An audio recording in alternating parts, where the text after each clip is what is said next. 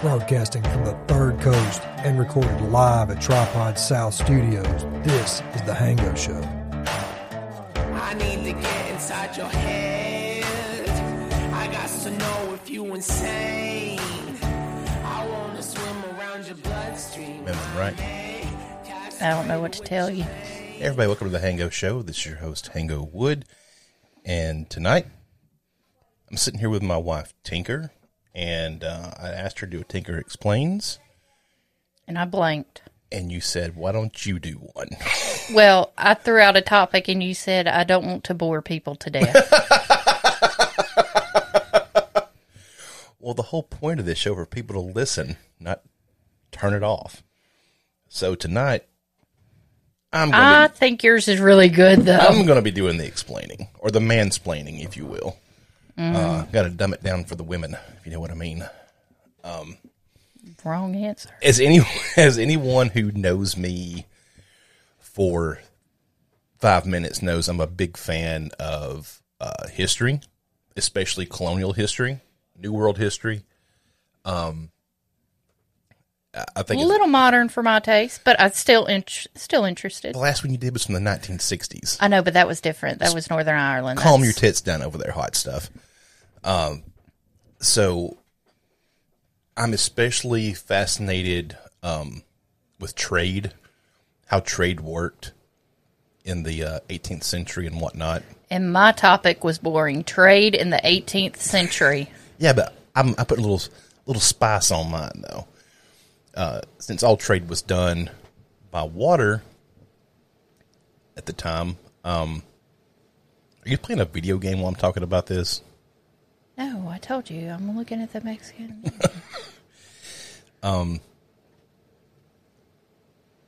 was a time when piracy ruled the waves. And there were many well-known pirates.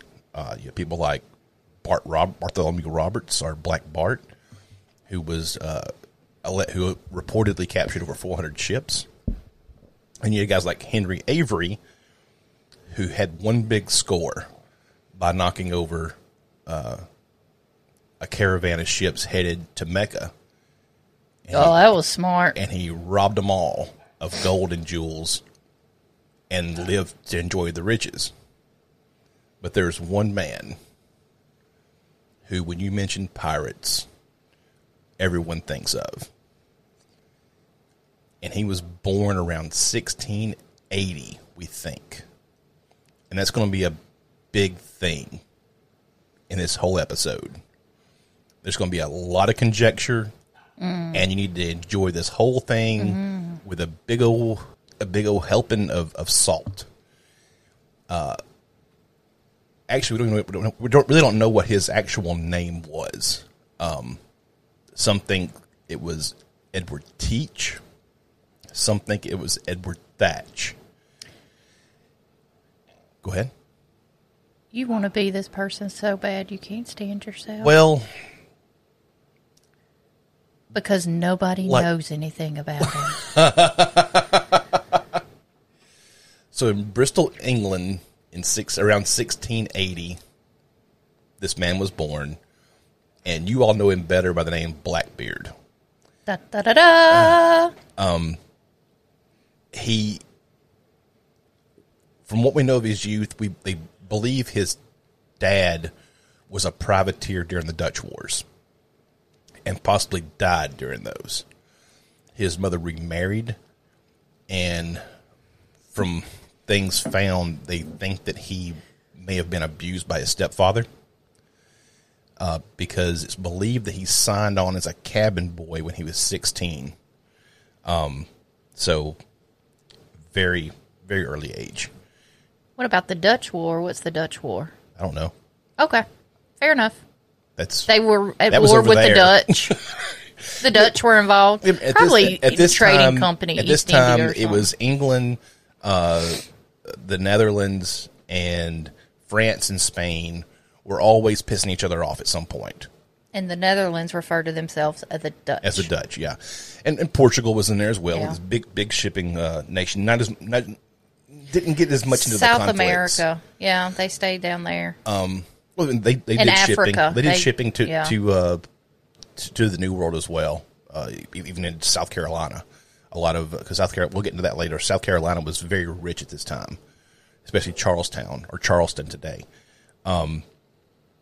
So there are questions about his family, about what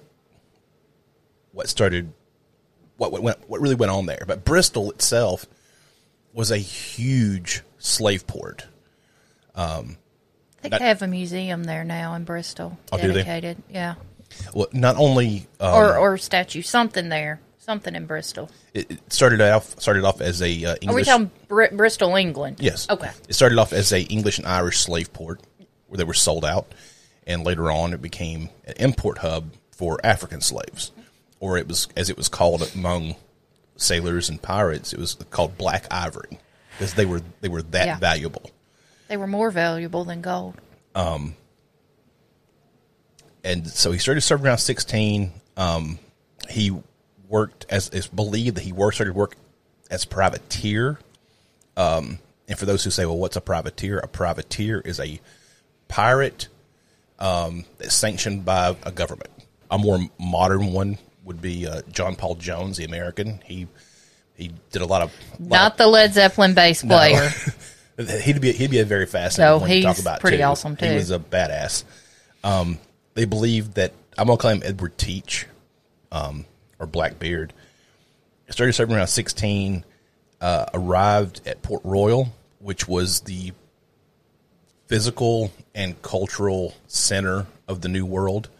A very well-developed city, just crawling with they said that the streets the streets were literally covered in gold from all the money that came in and out. People were just dropping money everywhere. Port Royal's in Jamaica, or was in Jamaica. It was. Had a very bad earthquake that destroyed the city. Fell off in the ocean. But it really was a huge port, and that's really where he served out of. They believe that he served, served during the War of Spanish Succession, which really kick-started piracy in the New World. Yeah. Particularly in the American theater, which was known as Queen Anne's War. If you read anything about piracy, you see a lot of terms thrown around, such as corsair. A corsair is just a fancy English term for a pirate, and it was a derogatory term. Also, you hear the term buccaneer. A buccaneer were typically sailors of French descent who were hunters and meat cooks who worked out of Tortuga and other Montserrat, other French ports in the New World, and they were known for hunting and cooking meat and selling it to sailors that were passing, and that's where we get the term barbecue. Yum yum yum yum yum. Barbecue came from boucanier. And so that's where we get that term from. I know you hate the very core of your being because you love something so much that is of French descent. The French can cook. I'll give them that. Well, they ain't scared to use some butter. No. And you say, well, how did these French cooks become synonymous with pirates? Because these ships would pull into port to buy meat from them, and then they would say, you know what? Pull out guns. Just give us your ship. Yeah. And so they made more money from robbing these sailors than they did actually selling the meat they had. Yeah. Go figure. During this time, the War of Spanish Succession ended, and it went on for I think 12 years. I believe it was a pretty long war. Yeah, I mean, I wouldn't say it was necessarily just super bloody and huge, but that involved Florida, right? Florida no longer being under Spanish rule. It was a weird. It was a weird war. It was one of the first wars that was really fought in the New World on behalf of European powers. 2 European powers and not one European power trying to overtake a native population. Right. So you think 2 sets of white folks fighting each other. Yeah. You think of these natives throughout the Caribbean and into the Americas. They had no stake in this war, and they just brought this European Trade war. one master for another. They brought this European war and fought it in the islands and on the mainland, the Spanish Main, up into what we know as United States today. So at the end of the War of Spanish Succession, you got to remember both these sides had hired all these privateers. So you have tons of sailors everywhere throughout the Caribbean, throughout the Americas, and the war ends, and now you have mass unemployment. You have mass unemployment of people who have been trained in warfare. And man, by the way, with the way privateers worked was you got hired by a European country, whether it be England or Spain or whoever, and they gave you that letter of marque. That means you have the right to go sink any ship of the enemy country. And you got paid because you got to keep 25% of what was on that ship. But there really was no way to prove how much was on the ship. So you can say, oh, this ship didn't have anything on it. And it could be loaded down with sugar or flour or gold or anything else. Well, it was the Spanish galleons they were all after. Not necessarily. I mean, you have to remember, there was so many ships coming over. They were slave ships they were trying to pick off. There was sugar and salt alone was worth a lot of money. Sugar, definitely. And then plus you had spices coming from the East Indies coming to the West Indies, which were very valuable. Oh, plus worth more than their weight in gold. Plus just luxuries like silk and gold and things like that. Well, metal pots, pans, stuff like that. Yeah. So the War of Spanish Succession ends. All these privateers who had been laid out with all kinds of gold and all the money they could imagine, all of a sudden they have to stop being privateers. And the king's like, I've got nothing to do with you now. We're done. And plus the King of England at this time was now broke after fighting this war with Spain. Was this James or Charles? George, I believe, is not George the First. See, I don't keep up with all the inbred fuckers over there. That's your job. No, George. George was already on the throne by the first of the 1700s, like the 1710s. Okay. I'm just telling you what I read. No. I've got I'm off. Like, I'm off somehow. Okay. So I was thinking Elizabeth with the privateers. That's probably on me because I was thinking Elizabeth the First. So, in 1713, they signed the Treaty of Utrecht. Is that correct? Utrecht. Utrecht. Thank you. See, I don't know this shit. They signed that treaty, and that ends the War of Spanish Succession. So they believe around 1716 is when Blackbeard decided to turn pirate. So sometime between 1713 and 1716, he leaves Port Royal. It heads to an island known as New Providence, which is in modern day New Providence, the Bahamas, a town called Nassau. Nassau had been set up by the English, and it had eventually been abandoned from constant attacks from the French and Spanish. But there was still some stuff left there, so they had something to start from. Blackbeard at this time joins up with Benjamin Hornigold, and they set up what's known as the Republic of Pirates in Nassau.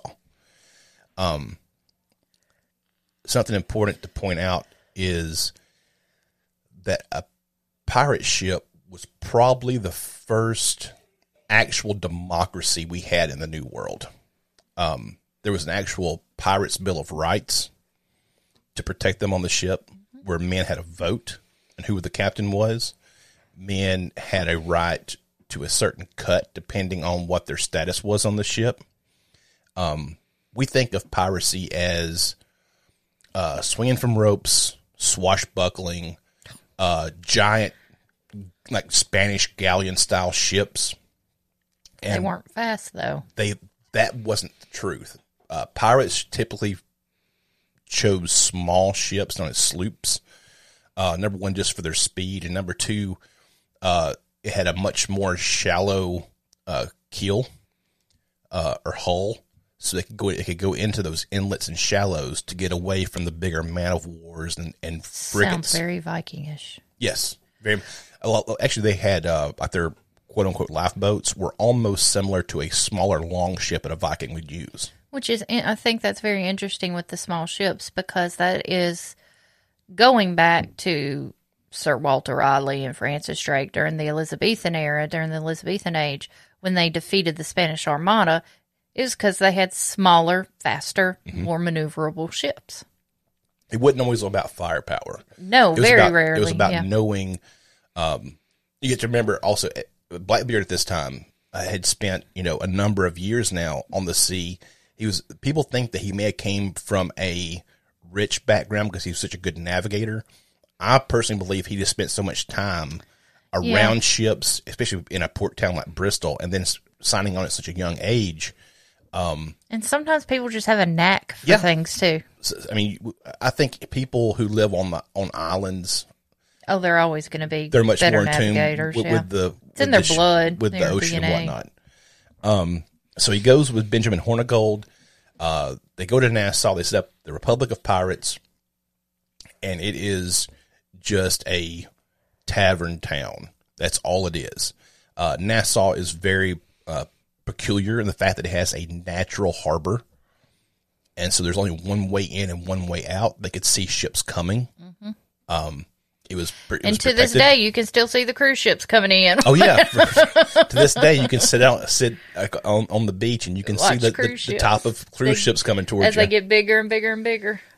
So Nassau was very advantageous, not just because of its natural features, like its natural harbor, but it's also within striking distance are those crucial trade routes through the Strait of Florida, right where the Bahamas and Florida and Cuba meet. Right through that little triangle, there's a strait that goes between the tip of Florida along the Keys into Cuba, and that was a crucial trading route for Spain, especially because they would go mine in the Spanish mainland, like through Central and Southern America, with gold and silver. They would ship the raw materials to Havana, where the ore would be melted down and put into ingots of gold bars or silver bars, and they would sail back through the Strait of Florida there, and that's where pirates would pick off those ships.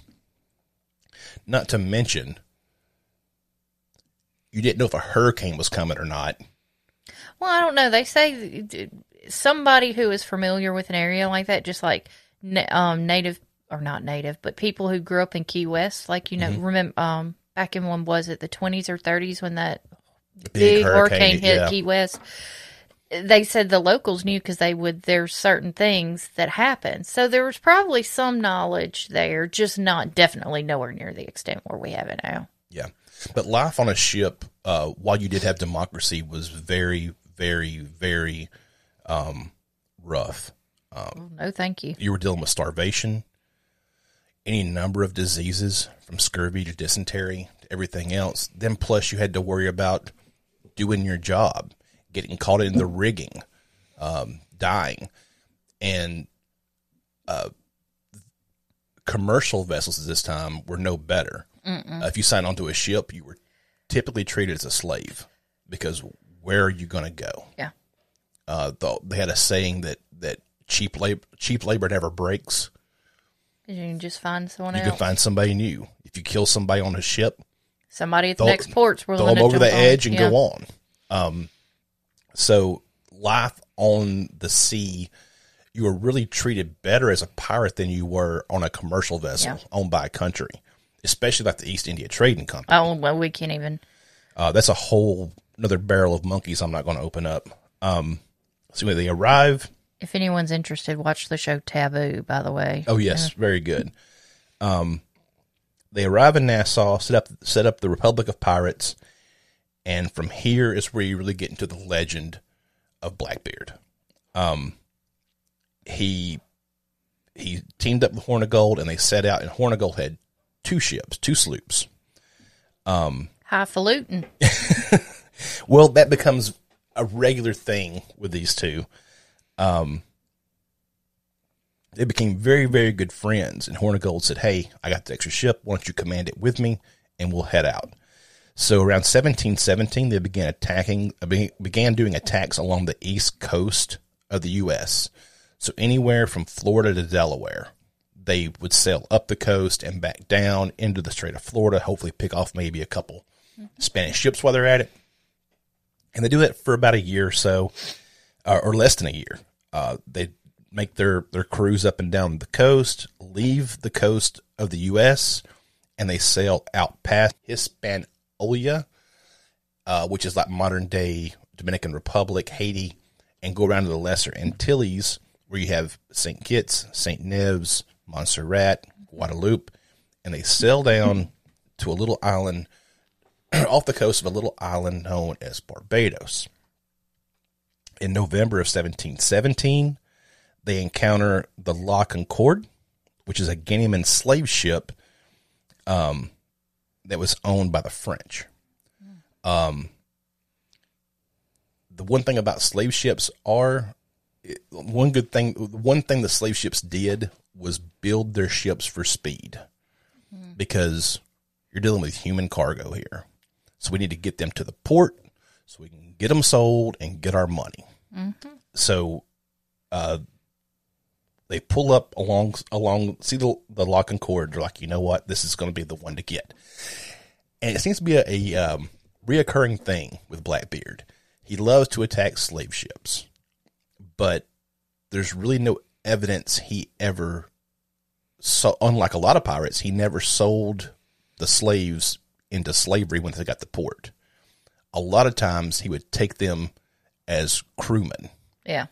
Because a lot of these slaves were coming from Africa warrior families. Yeah. They knew how to fight. One very famous one was a man named Black Caesar who served with Blackbeard. And the dude was, you think of the most fierce warrior ever, and that's Black Caesar. He set up a spot in the Florida Keys at one point on Elliott Key, which is modern day Elliott Key in the Keys. And allegedly he had a harem of 100 women there. He set up his own little kingdom. He was a very, very interesting guy. And so they pull up next to the La Concorde, which is fitted with 16 cannons and 75 crewmen and 500 slaves below deck and 20 pounds of gold dust. On the way over, 36 of the crewmen had died with scurvy and dysentery, and they had lost 61 slaves due to the disease also. So they attack the La Concorde. They take it. They drop them on a small island there close to Barbados, where they unload the crewmen and the slaves that chose not to be part of the crew with Blackbeard, and he left them the sloop, and he took La Concorde. At this time, he refitted the La Concorde, with what's believed to be up to 40 cannons. Shit. Which 20 on each side. 20 on each side. Most pirate ships, on average, had between 10 to 15 cannons on a sloop. But Blackbeard turned this monstrous ship into a rolling, sailing artillery platform. And at this time, he changed the name from La Concorde to the Queen Anne's Revenge. Now I have that song stuck in my head. Well, I think it's fascinating, his whole thing with the slaves, inviting people if you want to join. Not only was it probably it is the right thing to do, but he also knew that those people would have an unwavering loyalty to him. And rightfully so. And it makes you wonder about his past. That's what a lot of people said. I thought he may have been sold into indentured servitude as a child. That's exactly what I was thinking. Or I believe he may have he witnessed the sheer brutality of the slave markets from living in Bristol his entire life. There's something there. There are modern day historians now who are trying to fabricate claims that he sold off his crew members once he got to South Carolina, but there is zero evidence of that ever happening. Well, it doesn't make sense because why would you sell off your crew that Because had been working with you? He accepted his pardon. We'll get into that later. Okay, never mind. But just so it's clear, there's some documentary on Netflix, and some green-haired woman who decided to write a book about slavery is trying to paint Blackbeard as a huge slave master and everything, and that is absolutely unfounded. There are a lot of pirates Who did that on a regular basis. Jean Lafitte, an American hero during the War of 1812, the Battle of New Orleans. But he lived and died by picking off slave ships, bringing them to New Orleans, and selling all the slaves off. A lot of pirates did that, but there is zero evidence that Blackbeard ever did that. Simply because we don't know a lot about the man. Yeah. And it could be it was just a moral thing with him, too. I mean, you don't know. Due to him naming the ship the Queen Anne's Revenge, it's safe to say he was probably a Jacobite. Do you want to explain what Jacobites are, or I can in a couple sentences? It's up to you. You're probably better because I will go into a half-hour diatribe about what a Jacobite and that it's a Latin term and James. A Jacobite is a person who believed that the House of Stuart should be reinstated over the House of Hanover in England. Yes. That's simple enough for you. Queen Anne was the last ruling member of the House of Stuart who had passed away in 1714. So now Blackbeard has got this gigantic ship. It also makes me wonder, too, if maybe his mother, father, I don't know, family might have been Scottish. That's what I was thinking, too. Yeah. I think it's more on his mother's side. Yeah, from Scottish what transplants to Bristol. Mm-hmm. So he's got this gigantic ship now, absolutely just teeming with cannons. And a fuck you attitude. and a big fuck you attitude. And he had a group of men working for him who were loyal. Man. And you cannot, there's nothing else better than you can do. These men were ready to sail with him to the gates of hell and go down with him. Yeah. For the next year, he seemed to, from what I read, he prowled kind of up and down the Lesser Antilles there. Yeah. And he made his way back down to Barbados, and he ran into the HMS Scarsborough, which was a man-of-war pirate hunter ship. A man-of-war ship was... I assume an English. Yes, English ship. His HMS. That's why I was saying I was assuming, but... So you have like a man-of-war ship, and you have like ships of the line. Those are like... I think of a modern-day battleship, just ready to go to war. And he ran into one of these and fended them off. Little tidbit, HMS stands for His Majesty's ship or Her Majesty's ship, depending on if it's a king or a queen. Who's on the throne at the time. Yeah. And so this ragtag group of pirates fended off and caused to retreat one of the top class of ships that the British had in their entire fleet. Yeah. So these men weren't just a bunch of drunk pirates. These guys were skilled at what they did. Didn't they have to be sober if they were on a boat? Like, while they were on the sea, they were sober. Now, when they went to port, they had their fun, but on the sea, you're sober. That was part of the Bill of Rights as well. They got a ration every day. Yeah.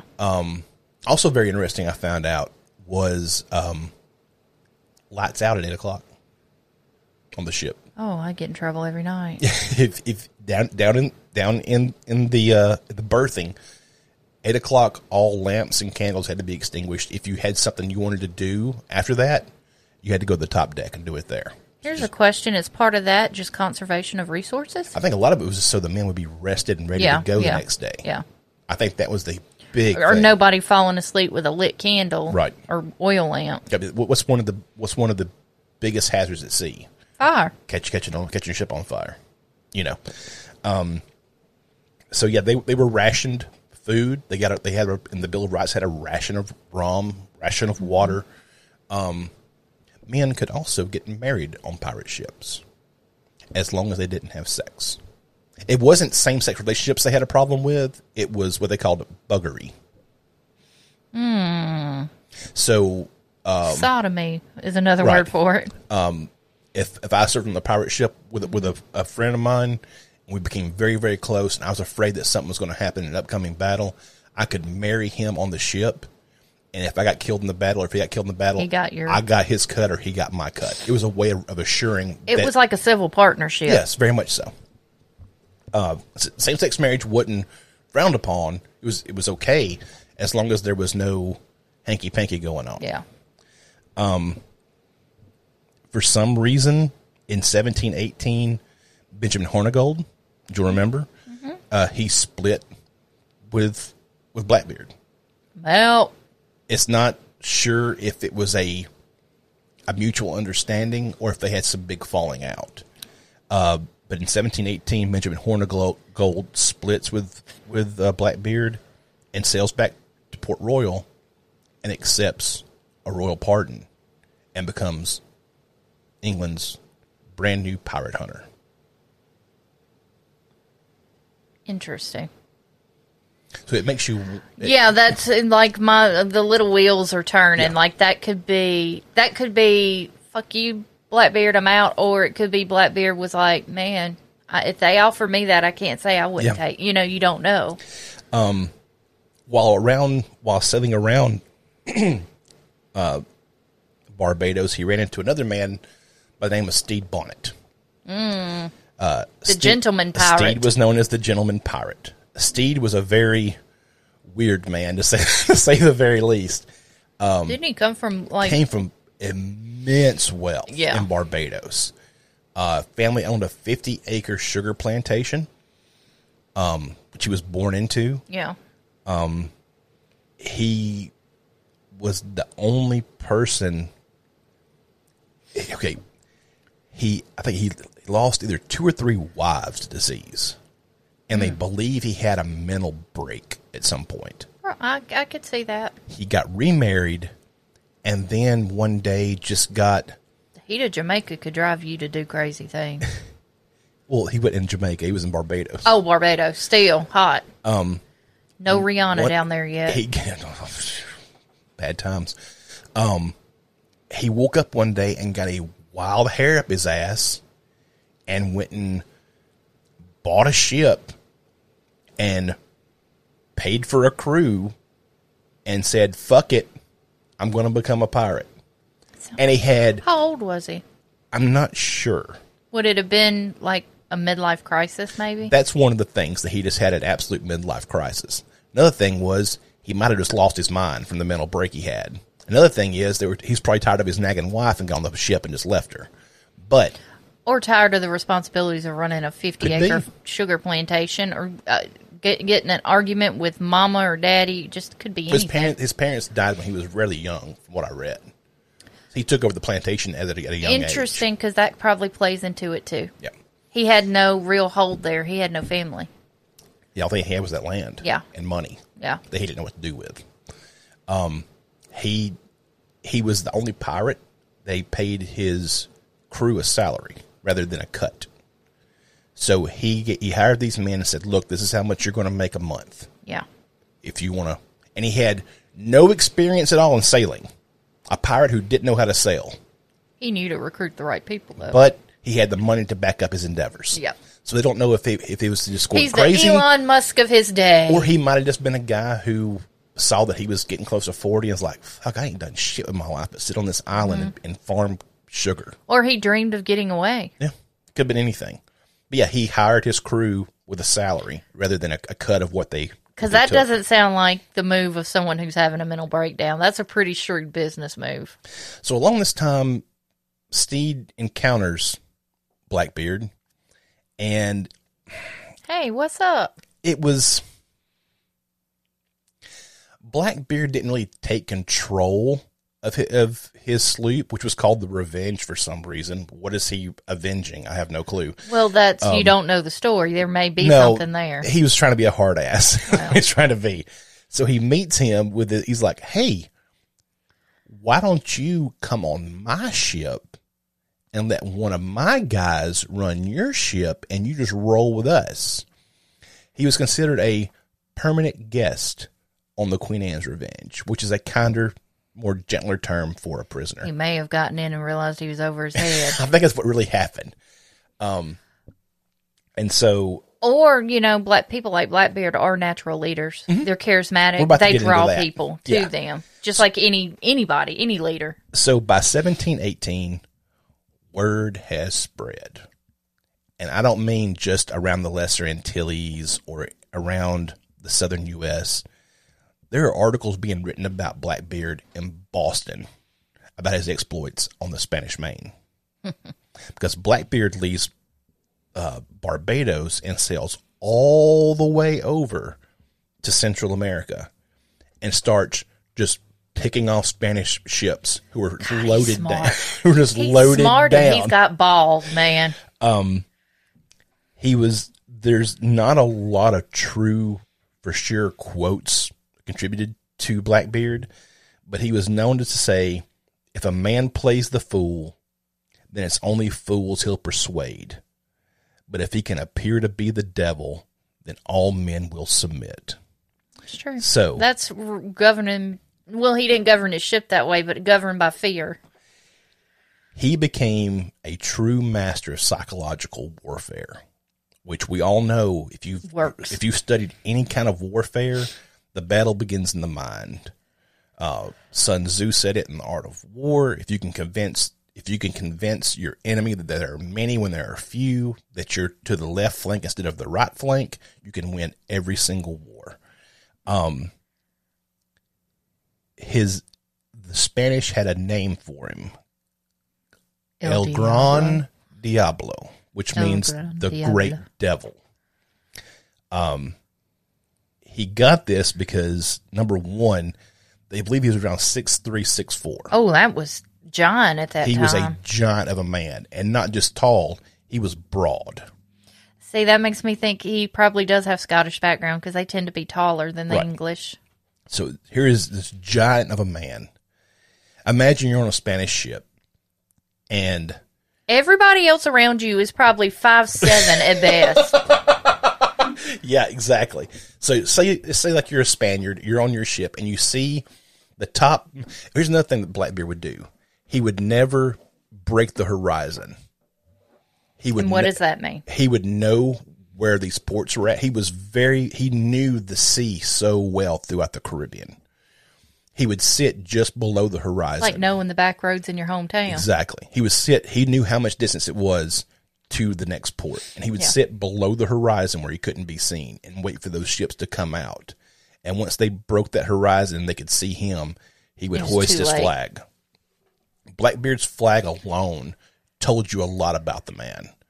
Can we just say you have it on your hat I do have it on my hat right now. It is a black background flag, like most pirate flags were. It's a horned skeleton of the devil holding a wine glass and a toast in his right hand and a spear piercing a heart with the left, and there's drips of blood coming off. The symbology is, number one, this man worships. You think about how superstitious sailors were. I'll say, everything's about don't leave port on a Friday because that's the day Christ died on. There are crucifixes on every ship. You don't want to piss off God. And the gods or whoever you worship. But among the Europeans, it's don't piss off God. Yeah. And then you see this ship coming towards you. Which all comes from older superstitions. And then you see a ship coming towards you with a skeleton of Satan holding a wine glass in one hand and a spear piercing a heart with the drips coming off of it. The drips of a bleeding heart symbolizes on this ship, it's a long, agonizing death. Blackbeard there was no record of him ever killing anyone personally. Other than maybe in battle? In battle happens. Yeah, but not outside of those parameters. Right. He was not a brutal man, but he knew the psychology of making someone fear death. And so... That sounds very Spartanish, because Don't it, that's though? how the Spartans were. Like, they were formidable force, but their reputation preceded them. Yes, Yep. yes. And so here's the ship coming towards you. It's pulling up alongside you. It's firing warning shots over your bow, not even hitting your ship, because they want that ship. Yeah, they're Don't not going sink to that destroy shit. it. Yeah. They're shooting warning shots over the bow. As it pulls up, a man comes out who's taller than anybody you've ever seen in your entire life. Big. Broad shoulders. He's got this black beard that comes down over his chest that is braided with red ribbon. He's like blood. He's got 2 bracers across his chest with 3 pistols each. So he's wearing 6 pistols on his chest, which was a lot of money at the time. 6 flintlock pistols. And then, for some reason, there is smoke pouring out of his jacket and hat. Would you not think that you're about to see Satan himself? I would think that is Satan himself. Yeah. So he would run slow-burning fuses underneath his hat and hide it around his hair and light them so smoke would billow out from around his face and out of his jacket. Well, let's say he came up on this ship from the horizon. They're like, we're out of our depth. What would he do if they surrendered? Oh, that's great. I'm sure that's Because the best case scenario for him. Cannonballs are very fucking expensive. Well, So yeah, and the fewer he has you could to lose use, crew. It's just best case scenario. he would somebody much rather somebody just surrender. Yeah, he would come aboard. The people were asked or told that they were going to serve or if they wanted to serve. The people who really, what they call press ganging, you force them to come on. They looked for carpenters, coopers, skilled tradesmen. surgeons, anybody who had a skill like that. If you were a surgeon on a ship, you better hope you'll never get caught, because you're going to be becoming a pirate whether you like it or not. But if they got on the pirate ship, would it be one of those things like, we got to treat this person Oh yeah, well? he would have like the best and he'd get his quarters. own Yes, share yes, of yes, everything. yes. Yeah. So like I said, he was known as El Gran Diablo. He was the great devil of the Caribbean. What would happen to the other? Let's say there were people that he didn't want and didn't want to join. He what would happen? Take the cargo and cut the ship loose. Oh, so he would just basically rob the ship and let the people go on. Down. Okay. You know, I don't have a problem with that. yeah. I mean, he didn't give a shit about fighting. All he wanted was the gear. He wanted to make money, because he's got a crew to feed and to pay. Yeah. Somewhere around the spring of 1718, he really did his boldest move ever when he went and blockaded Charlestown, South Carolina, or today Charleston. He pulled up with his 3 ships. This is so badass. This is like if it were in a movie, you wouldn't believe it. Like, you would think it's too far. It's so Captain Jack Sparrow. He pulled up with his 3 ships and blockaded the port of Charleston. And the reason why was because he needed medicine for his men because they were sick. And he told, let's see here, he told the mayor, like, hey, look, at this time a ship was coming into port from hang on a minute. It was going the Crowley. They were leaving Charleston, going back to London, and he intercepted the ship. And it was all the high society people of Charlestown. And he put them on his ship and sent word. He knew what was going on. This wasn't just a random thing. You know, Charleston was very rich this time. Oh, it was super wealthy. Talking about all the firearms, all the greatest goods from London came to Charleston. And he sent word that he needed medicine for his men. And if he didn't get it in 2 days, he was going to cut off all the heads of these people and send them to the mayor of Charlestown. Was it mayor or governor? The mayor of the city. Okay. And so he sent a couple people from the crew, a couple people from the people he captured to get the medicine, along with a few pirates to make sure they didn't run away. The 2 days expired and they still hadn't returned. But Blackbeard being Blackbeard didn't want to kill anybody. Well, if you killed your people, your lose your cargo, leverage. yeah, you don't have any leverage after that. So he waited an extra day, and they showed back up. And when they asked why it took so long, they told him that the pirates got drunk and he couldn't find them to get back to the ship. Typical But he pirates. wasn't happy with that pirate And so, or that crew member. they brought him a chest of medicine.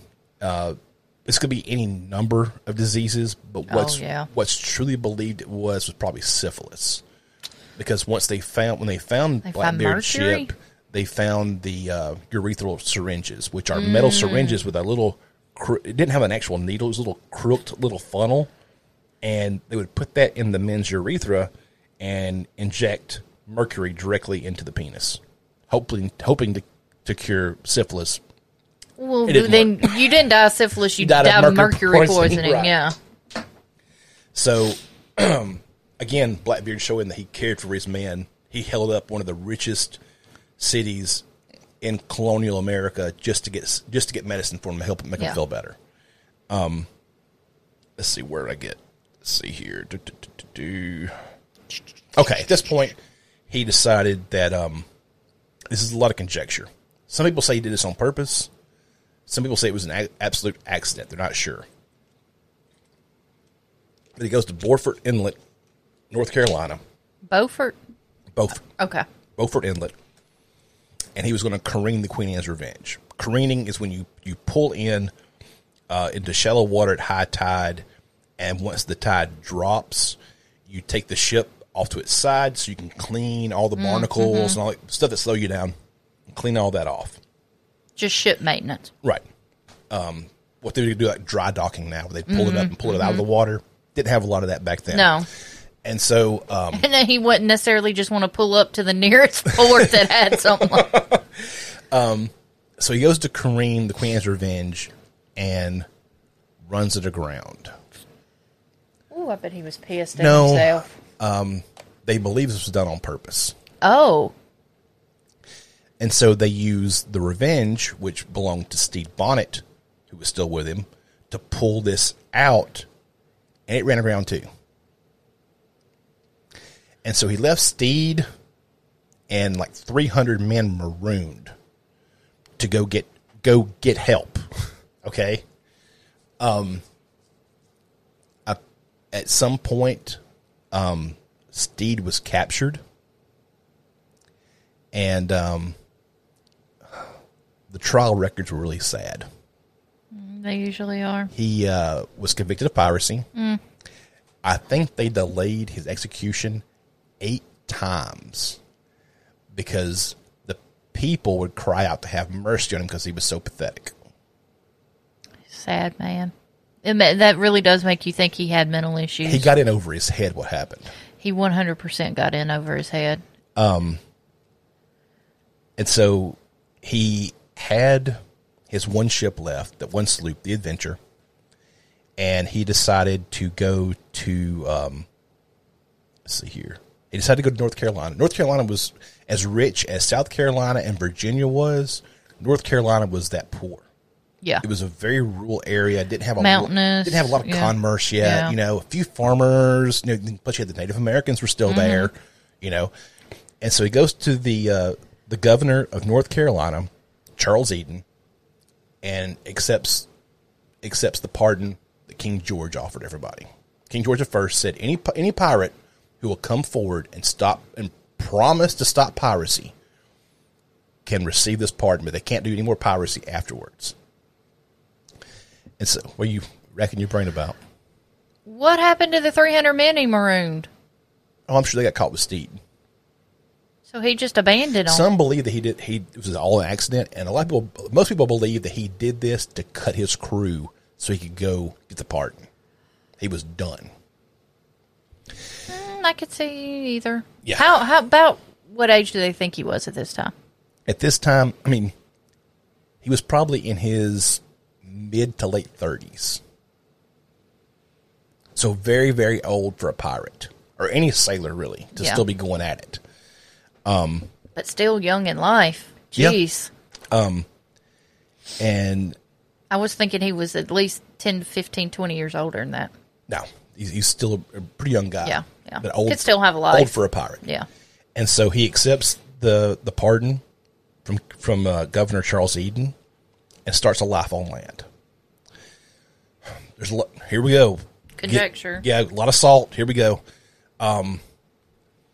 Some folks claim that he had around 14 wives spread out throughout North Carolina.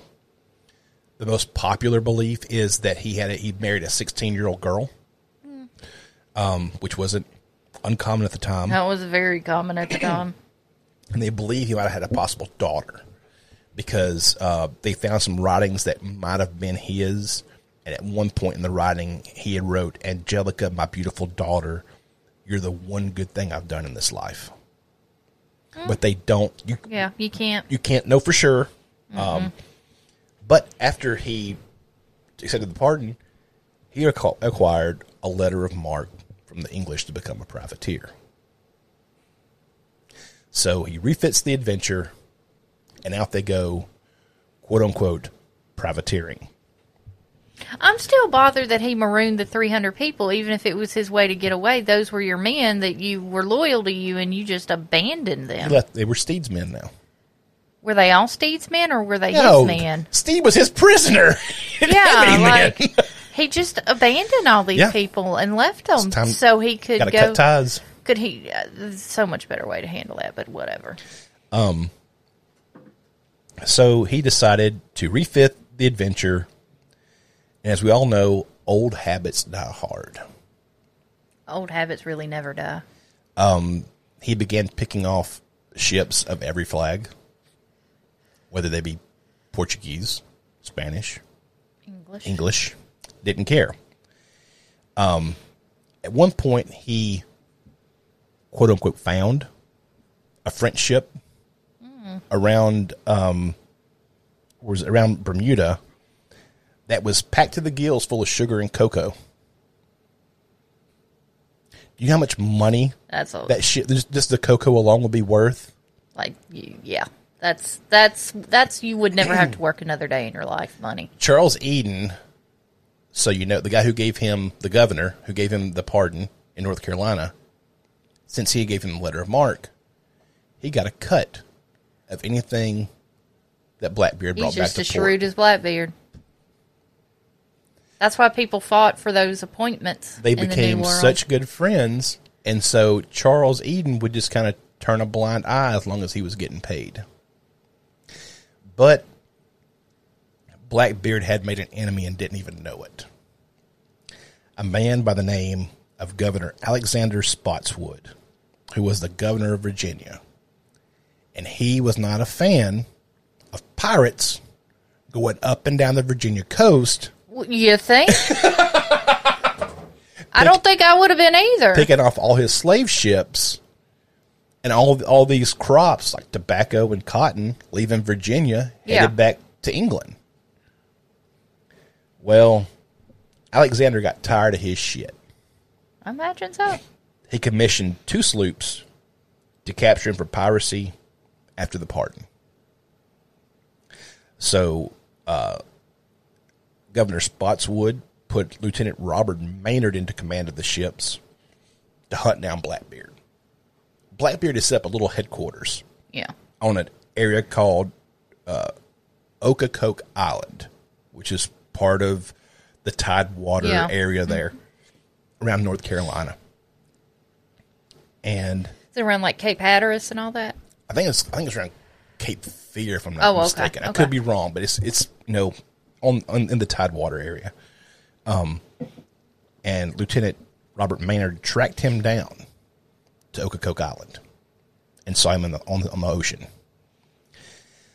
Unfortunately, this is the most information we have about Blackbeard's entire life, is this 6 minutes. Yeah. And it's so sad. All we know is his death. That's usually how it is. But you don't know the life leading up to it. It's the one time where you had multiple reliable sources of all those soldiers and sailors on the ship that had to give their report back to Governor Spotswood. So this is what we know the best. As they approached, Lieutenant Maynard asked him to drop his flag and put up a white flag. Yeah. You need to come with me. And this is Blackbeard's most known quote. He yelled back, "May damnation seize my soul if I give you quarter, or it should take mine if I give you any." He's saying, I'd rather go to hell than give you a chance to get me. No quarter. And so, as they approached, Blackbeard saw the deck was almost empty. He had no men on the ship with him. Yeah. Maybe 20 guys on the deck with muskets. Shit. And Blackbeard's like, oh, I got 100 men on my ship. Yeah. We're about to take out an English pirate hunter. Yeah. Adrenaline rush. Pulls up, they fire off shots, and just obliterate this English ship. Tear it to shreds with cannon fire. They pull up next, throw the grappling hooks, pull them in. As Blackbeard and his quartermaster land on the deck, the bottom bow flaps open up, and about 75 British soldiers come out onto the deck, fully armed with muskets and redcoats, ready to go. He was shot 6 times and still kept coming toward Lieutenant Maynard. It's adrenaline.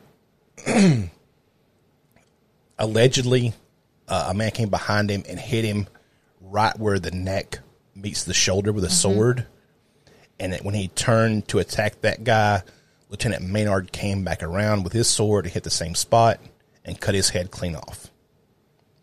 So this entire life, you got to remember, this all happened in 2 years. That was his entire piracy career. Really? It was 2 years.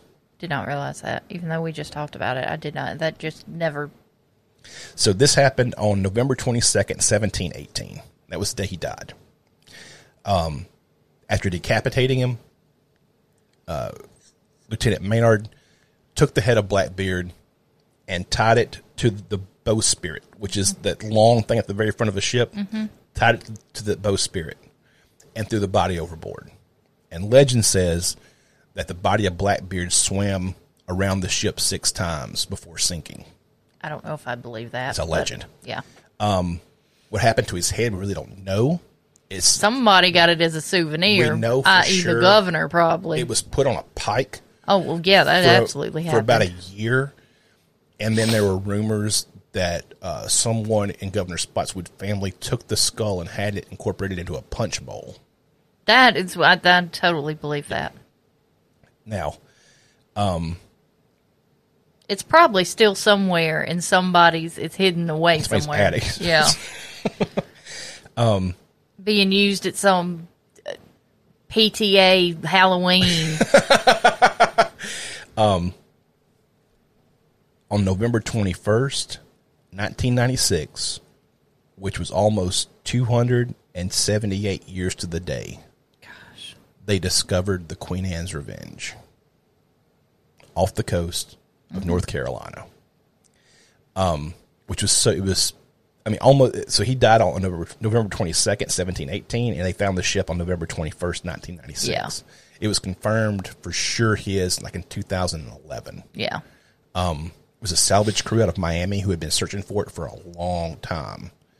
And they found it, and they were able to recover all these cannons. Well, you think about all the little islands and inlets, or if the island or inlet even still existed, because a lot of those disappear after hurricanes. That's a miracle. How much the tides move there Yeah. around those inlets and whatnot. They recovered all the cannons. They recovered. They found the urethral syringes for the mercury, and that was the tale of Blackbeard.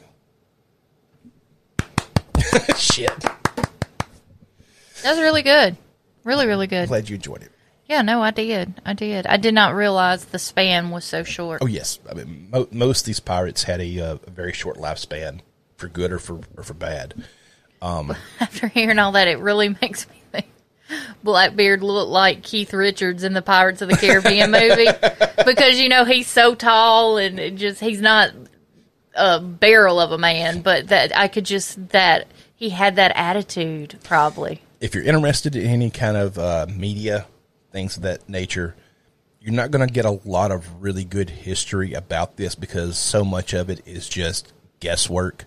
There was one book written in 1724 by a man of the name Charles Johnson called A General History of Pirates.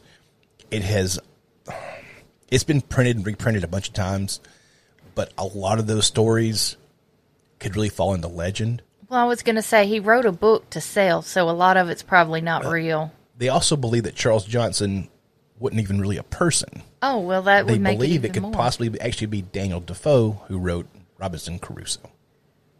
That could make sense. It'd be his There ghostwriter. are a lot of media that portrays Blackbeard, Black Sails, which is on Stars. I believe he was mentioned on the show several times because it's set around Nassau in the area. If you're into video games, Assassin's Creed Black Flag, Blackbeard is a big part of that game. Not that Hango was ever obsessed with that. I didn't put 50 hours in that game. No. And in that game, you actually get to help him do the blockade of Charlestown. Oh, I remember you playing it. And me cussing, God damn it, they saw me again. Yeah. No, Blackbeard was a very interesting man. I really wish we had more legitimate history about him, that we knew more about him, because he was such a fascinating guy just from the legend. But I'm sure, like most things, the legend's always better than fact. Well, here's the beautiful thing about history. If you dig around in history, you don't even have to dig that far or dig that much. You always come across a character that fascinates you. Usually those are the people you know the least about. Yeah. But that's why I'm always a huge advocate. Just because you may not be interested in, I don't know, Alfred the Great from the 800s, and doesn't mean there isn't somebody else. There may be someone that's older, newer, to dig and find, and you can. It's so fascinating. Yeah. So read, people. Read Yes. history. It's Find something important. good. All right. You got anything else tonight? No, just got to order our Mexican food. Let's order our Mexican food. All right. Thank you all so much for listening to this episode of The Hango Show. Be sure to go by tripodbroadcasting.com to check out all the shows in the network. Also, be sure to visit our sponsors down in the show notes, like eables.com, EABLES, where you can save 15% on your next purchase with the promo code HANGO. Also, check out mydelta8.com. Tinker, I love you, baby. Love you. And we'll see y'all next time. Love all y'all out there. See ya.